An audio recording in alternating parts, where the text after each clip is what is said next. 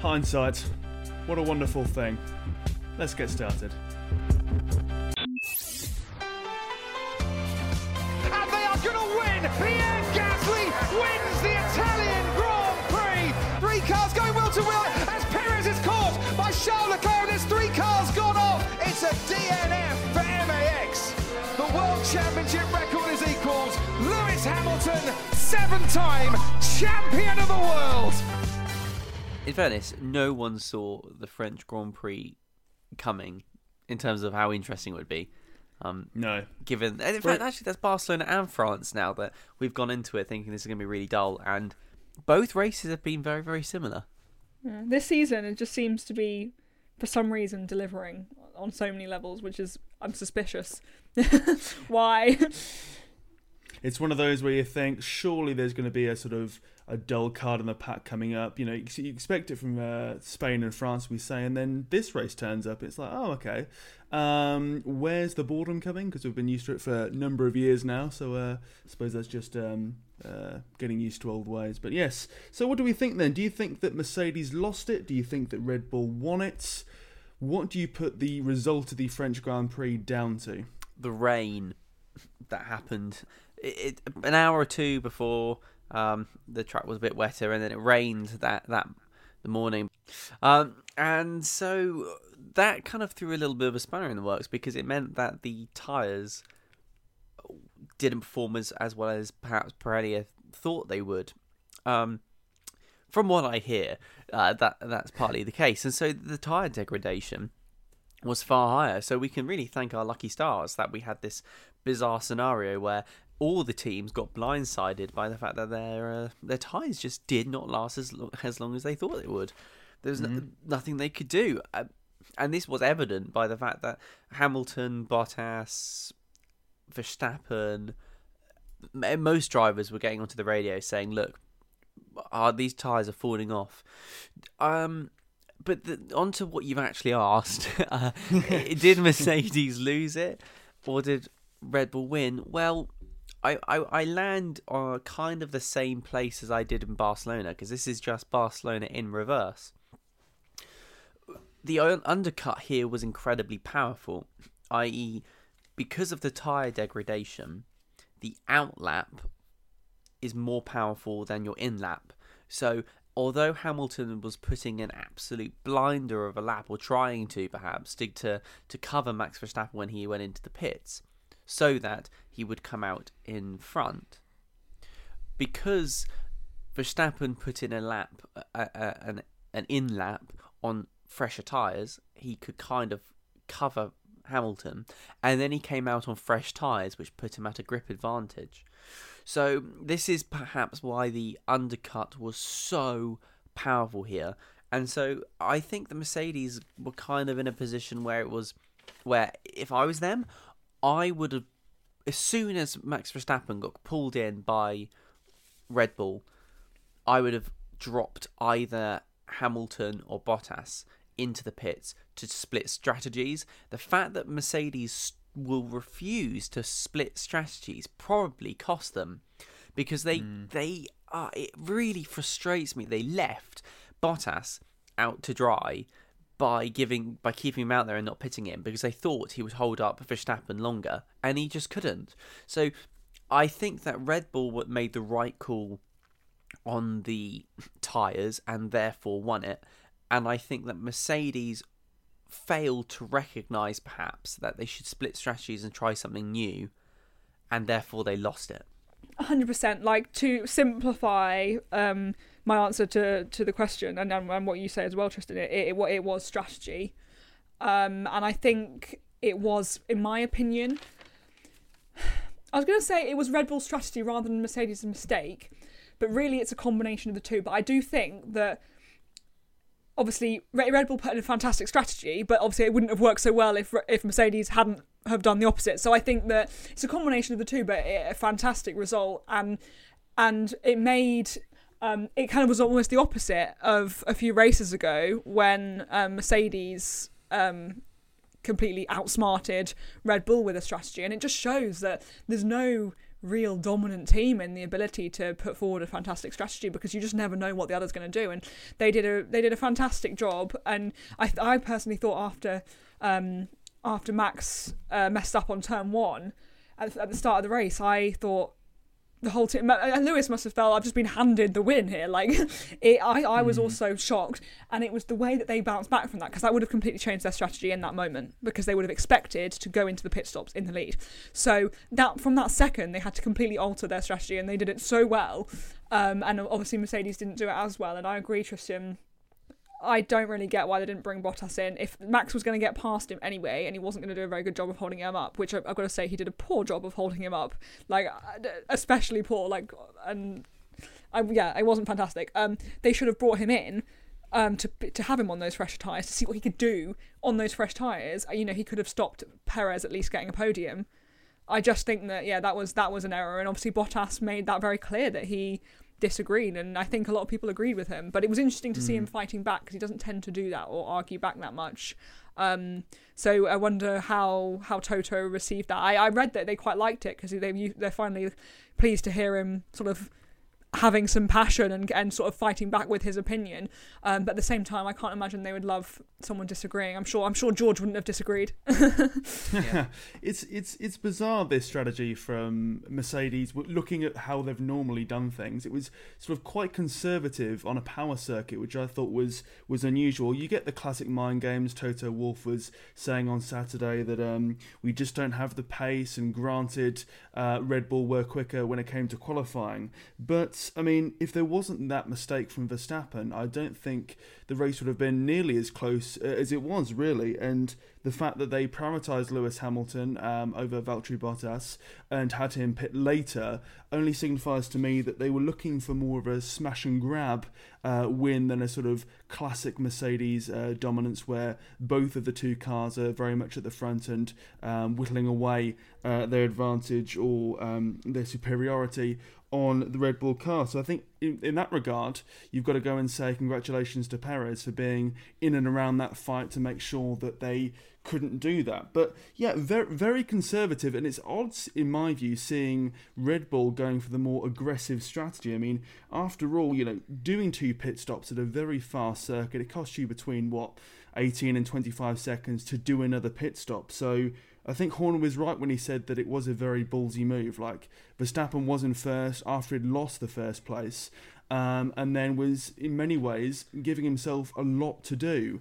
So maybe this is, I don't know, part of a wider tilt or shift of power when it comes to Formula One, where you've got Red Bull now making the better strategy calls, regardless of hindsight or not, and being a bit more aggressive and going, let's give it a go, let's see what we can do.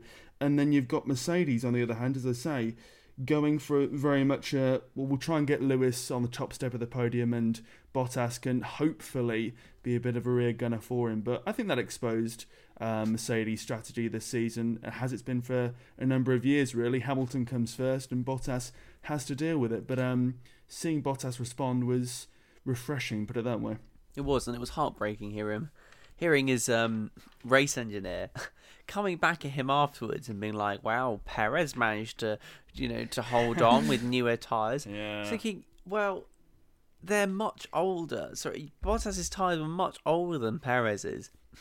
And it was clear that he was that Perez, by staying out later on those tyres at an earlier part of his race, it did some Perez magic, because we know he's quite he's quite light on his tyres and doesn't destroy them as much. And I just thought it was really the wrong attitude.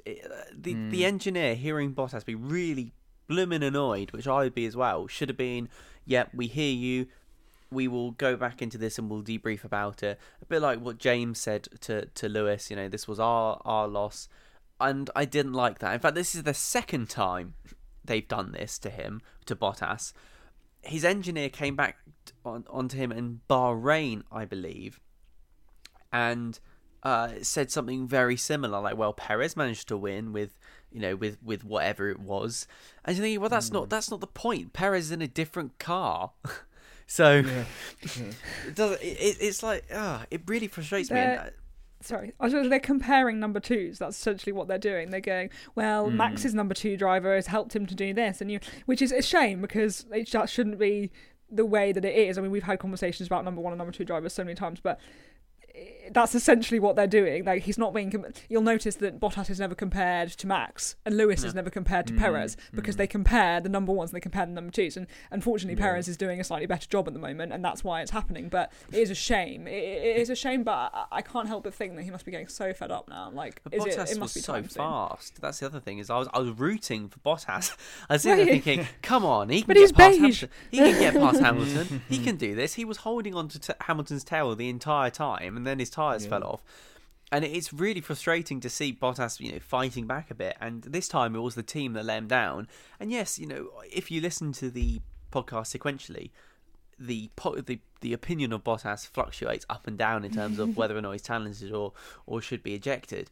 But taking this by race sort of approach, I think that it was a real shame that Bottas, who spotted this supremely early before anyone else got onto the radio and said, look, this isn't working, we've got to move on and got to try something else, and the team ignored him. And then Hamilton came on and said, look, we got to try something else, these tyres aren't going to hold on, and they ignored Hamilton as well. When you've got both drivers who are in the car doing the job that you hired them for X millions of pounds to do, and you're like, oh well, we'll just ignore them for a bit. I think it's a real shame.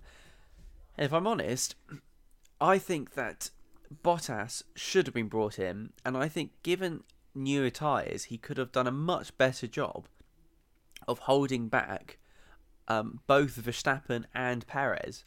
Because if they just brought in Bottas, he could have fought back, and I think the Mercedes actually was a bit quicker around the Paul Ricard track. We saw that when Verstappen got into the lead, he could not shake Hamilton, and Hamilton was driving right behind him the whole time. So these cars were on a knife edge in terms of who was faster.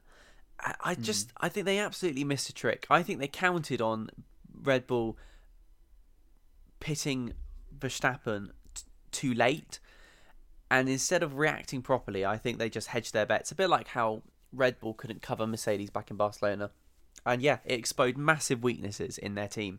And I think just one or two more things when it comes to Bottas. So, we heard that on lap 17 they had to pit Bottas because of that flat spot, and there was concerns over vibrations that risked the safety of the car. And normally, if that had happened to Hamilton, if that had happened to any other driver, basically, it'd be seen as hard luck. These things happen, lads. On you go, type thing. But the way it was portrayed in sort of the post race press conferences and interviews, etc., was, well, Bottas, he had a flat spot on his tyre, didn't he? The fool, had to go and pit him early, didn't we? Thanks, mate. And then as well, post the Perez overtake, they didn't pit him because they thought, oh, okay, he may be able to get Perez back because there was question marks over whether the overtake was legal, etc. But I think it was quite clear from what Bottas was saying on the team radio and the fact that his tyres were gone, that was never really going to be the case. It wasn't, as we know, which begs the question further, why didn't they pit Valtteri Bottas again to get the fastest lap point? Because that would have taken it away from Verstappen, prevented the Grand Slam finish he would have got in terms of winning everything, basically, and that would have helped not only Bottas, but more importantly Mercedes in the Constructors' Championship. So very uncharacteristic in terms of their sloppiness, let's say, in Mercedes when it came to this race. But good job, Bottas and Perez and Hamilton as well, because Hamilton was so fast on those old tyres. I just couldn't believe how he was making them work, and he was making them work because he kept complaining about his tyres.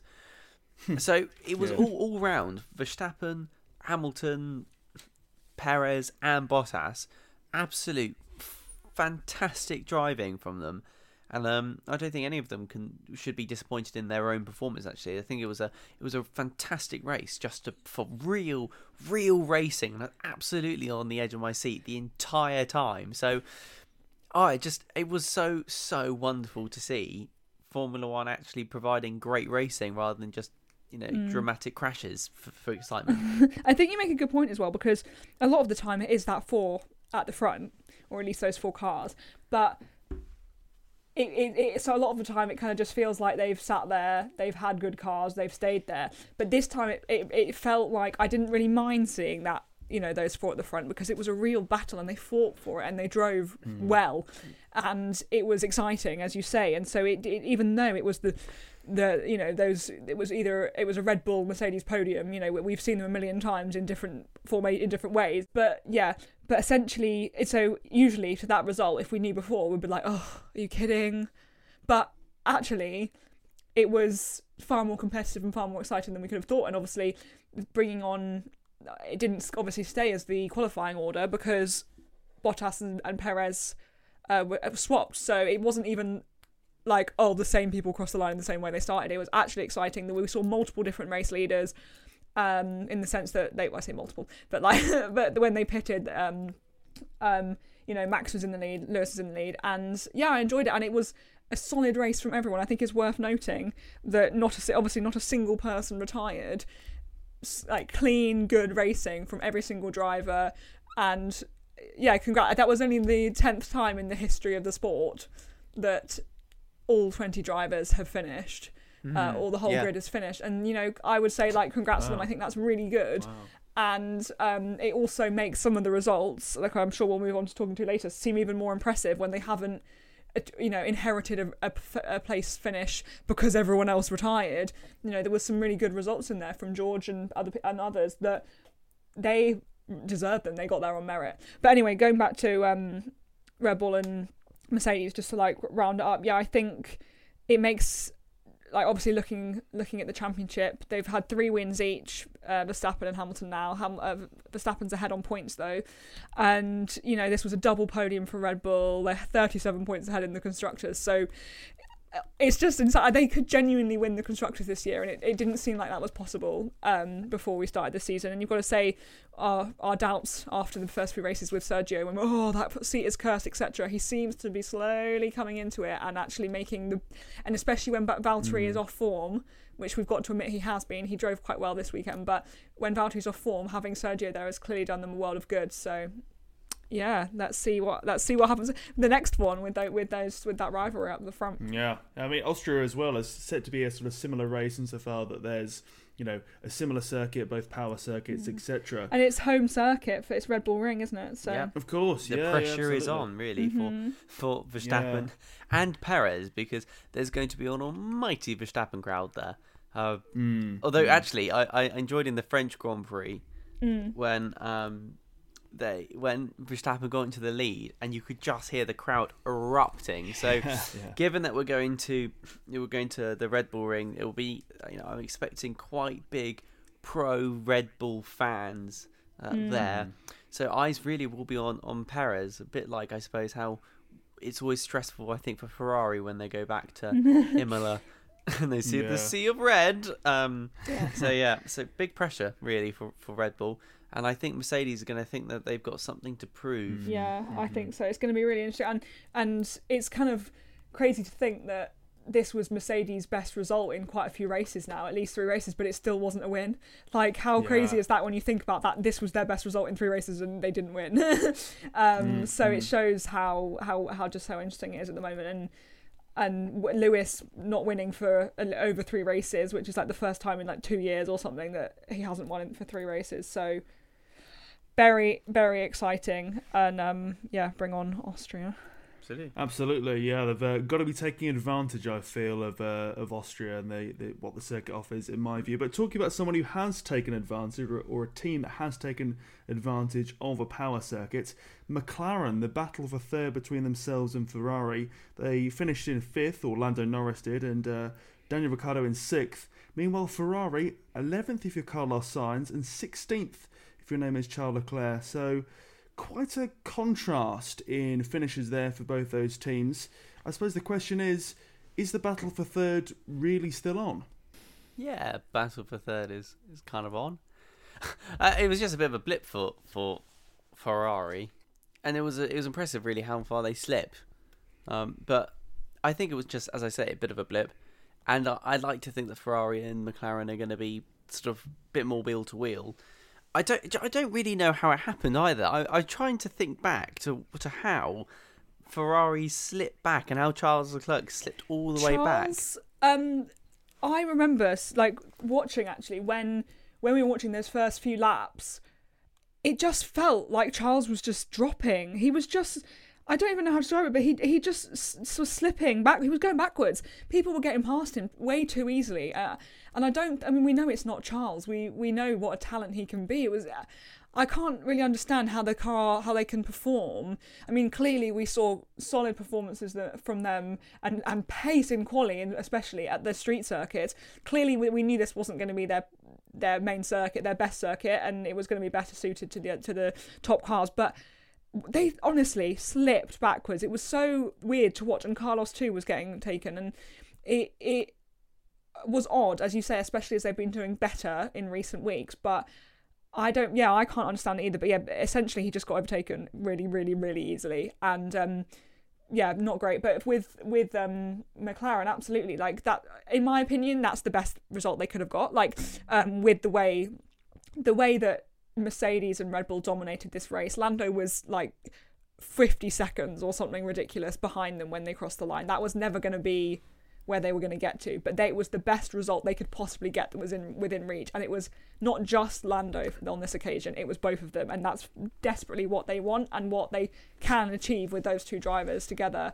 And I think that Daniel, this was obviously really important for Daniel because it's not his first sixth place of the season, but it definitely meant a lot for the team because it was this big group effort and a solid group result.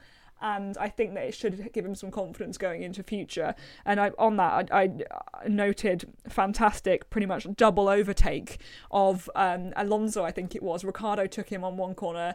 Lando was immediately in his mirrors 2 corners later or so. He'd also taken him too. And it's crazy to think that how young Lando would have been when Alonso was at his very best. And it's just incredible to see that McLaren are taking performing really, really, really well, and it seems like for me they deserve third place, but we shall see.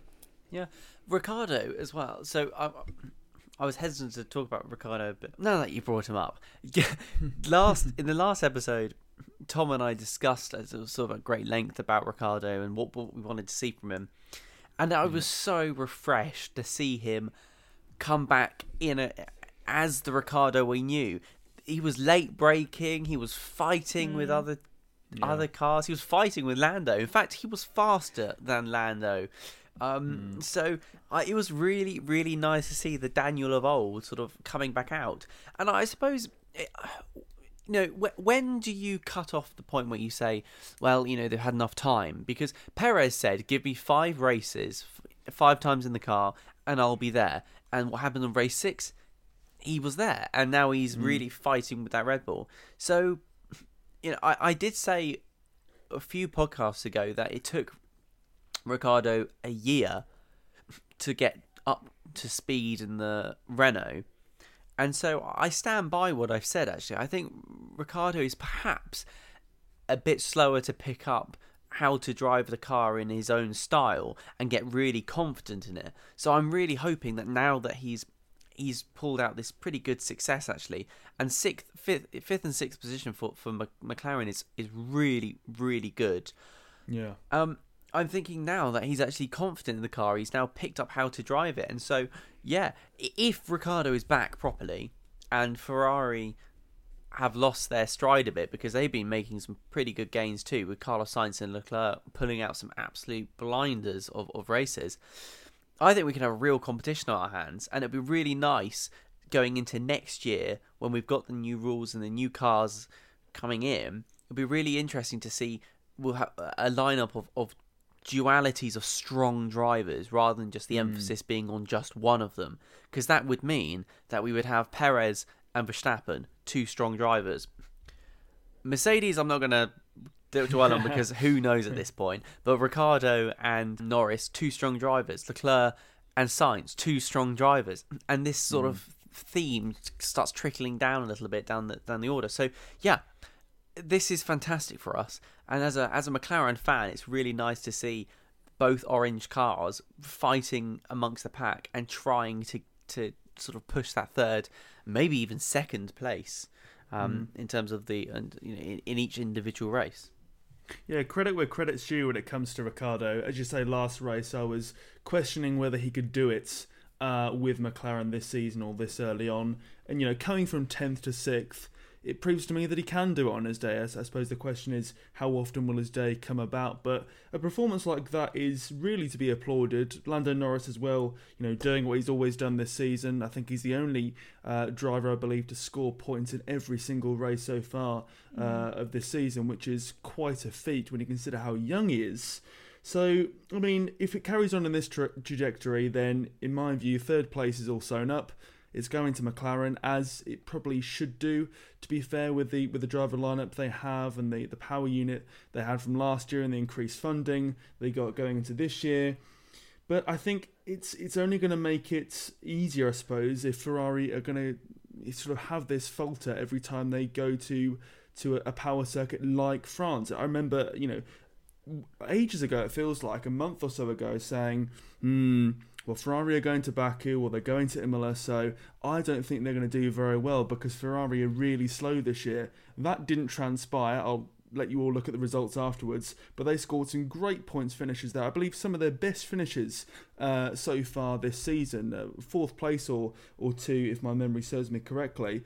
So that just makes this result even more confusing, because I thought, okay, Ferrari can do power circuits. We know that their qualifying pace is better than their race pace. Look at the two side by side, and that will tell you that. So yeah, it's almost 2 steps forward, 1 step back with Ferrari. I don't think there's any reason for people to start panicking or calling for resignations, etc. But I suppose it shows that, yeah, Ferrari were really poor last year. They've got a lot better this year, but they're still not up there as many of their fans hope they would be, and how their history suggests they should be. I even thought at one point, I believe it was after Baku, if they carried on in this trajectory, they could even be a very dark horse for second place in Extremis, but that's just never going to happen. So yeah, it's one of those with Ferrari where they are getting better, as I say, but there's still work to be done. Meanwhile, McLaren, it's all heading very much in the right direction, so bravo. If you're Ferrari, you're not going to plough the resources into this year. And this is something we knew going into this. Just a couple of days ago, the FIA and Formula One brought out their full-size scale model, I suppose, of what the cars are going to look like next year. Obviously, they're not going to look like that because this is Formula One, and so if previous years, such as 2013, 2012, sort of springs to mind, those sort of years, if you hark back to what happened then with teams interpreting the rules, you can see how the best laid ideas get manipulated by engineers. So we got a glimpse of what the future of the cars will look like, and they're very Batmobile-like. They're very cool. And I'm sure the drooped noses of 2012, 2013 might come back. So if you're Ferrari, if you're McLaren, if you're Mercedes, Red Bull, all of them have got their eyes on the future and the next generation of cars. So I don't think Ferrari ever were going to be the dark horse for second. I didn't pin them there. I pinned McLaren being sort of perhaps being that, given that they had the new Mercedes engines. But clearly Mercedes and Red Bull, they're going to fight out for that. But I think Ferrari have done really well this year, given that they're not going to be ploughing all the resources into it, and they're going to be looking to next year when the new rules and regulations come in. And if you haven't seen the Formula One concept car, I suppose, the Hot Wheels car that they rolled out, then you should go take a look at it, because it's quite a cool glimpse into the future. The wings are new, the skirts are new, there's little like flicks up here and there on the front wing. It was all very, very cool. So yes, if you're bored for a bit, go take a look at that. It might interest you. Just before we finish up, I have found a championship list of who has accumulated the highest crash bill. So who has wasted so much money for their team, essentially, in crashing. And yeah, I was hoping that you would take a couple of guesses to who you think might be near the top and near the bottom. Maybe just a couple each, because we don't have a lot of time. I reckon top would be Yuki Tsunoda, given that he's crashed a lot. I'm going to get Yuki Tsunoda at the top. Bottom, I'm going to go with Kimi Räikkönen. Oh, strong guesses. At the top, I'm going to say, because of that huge crash, George Russell.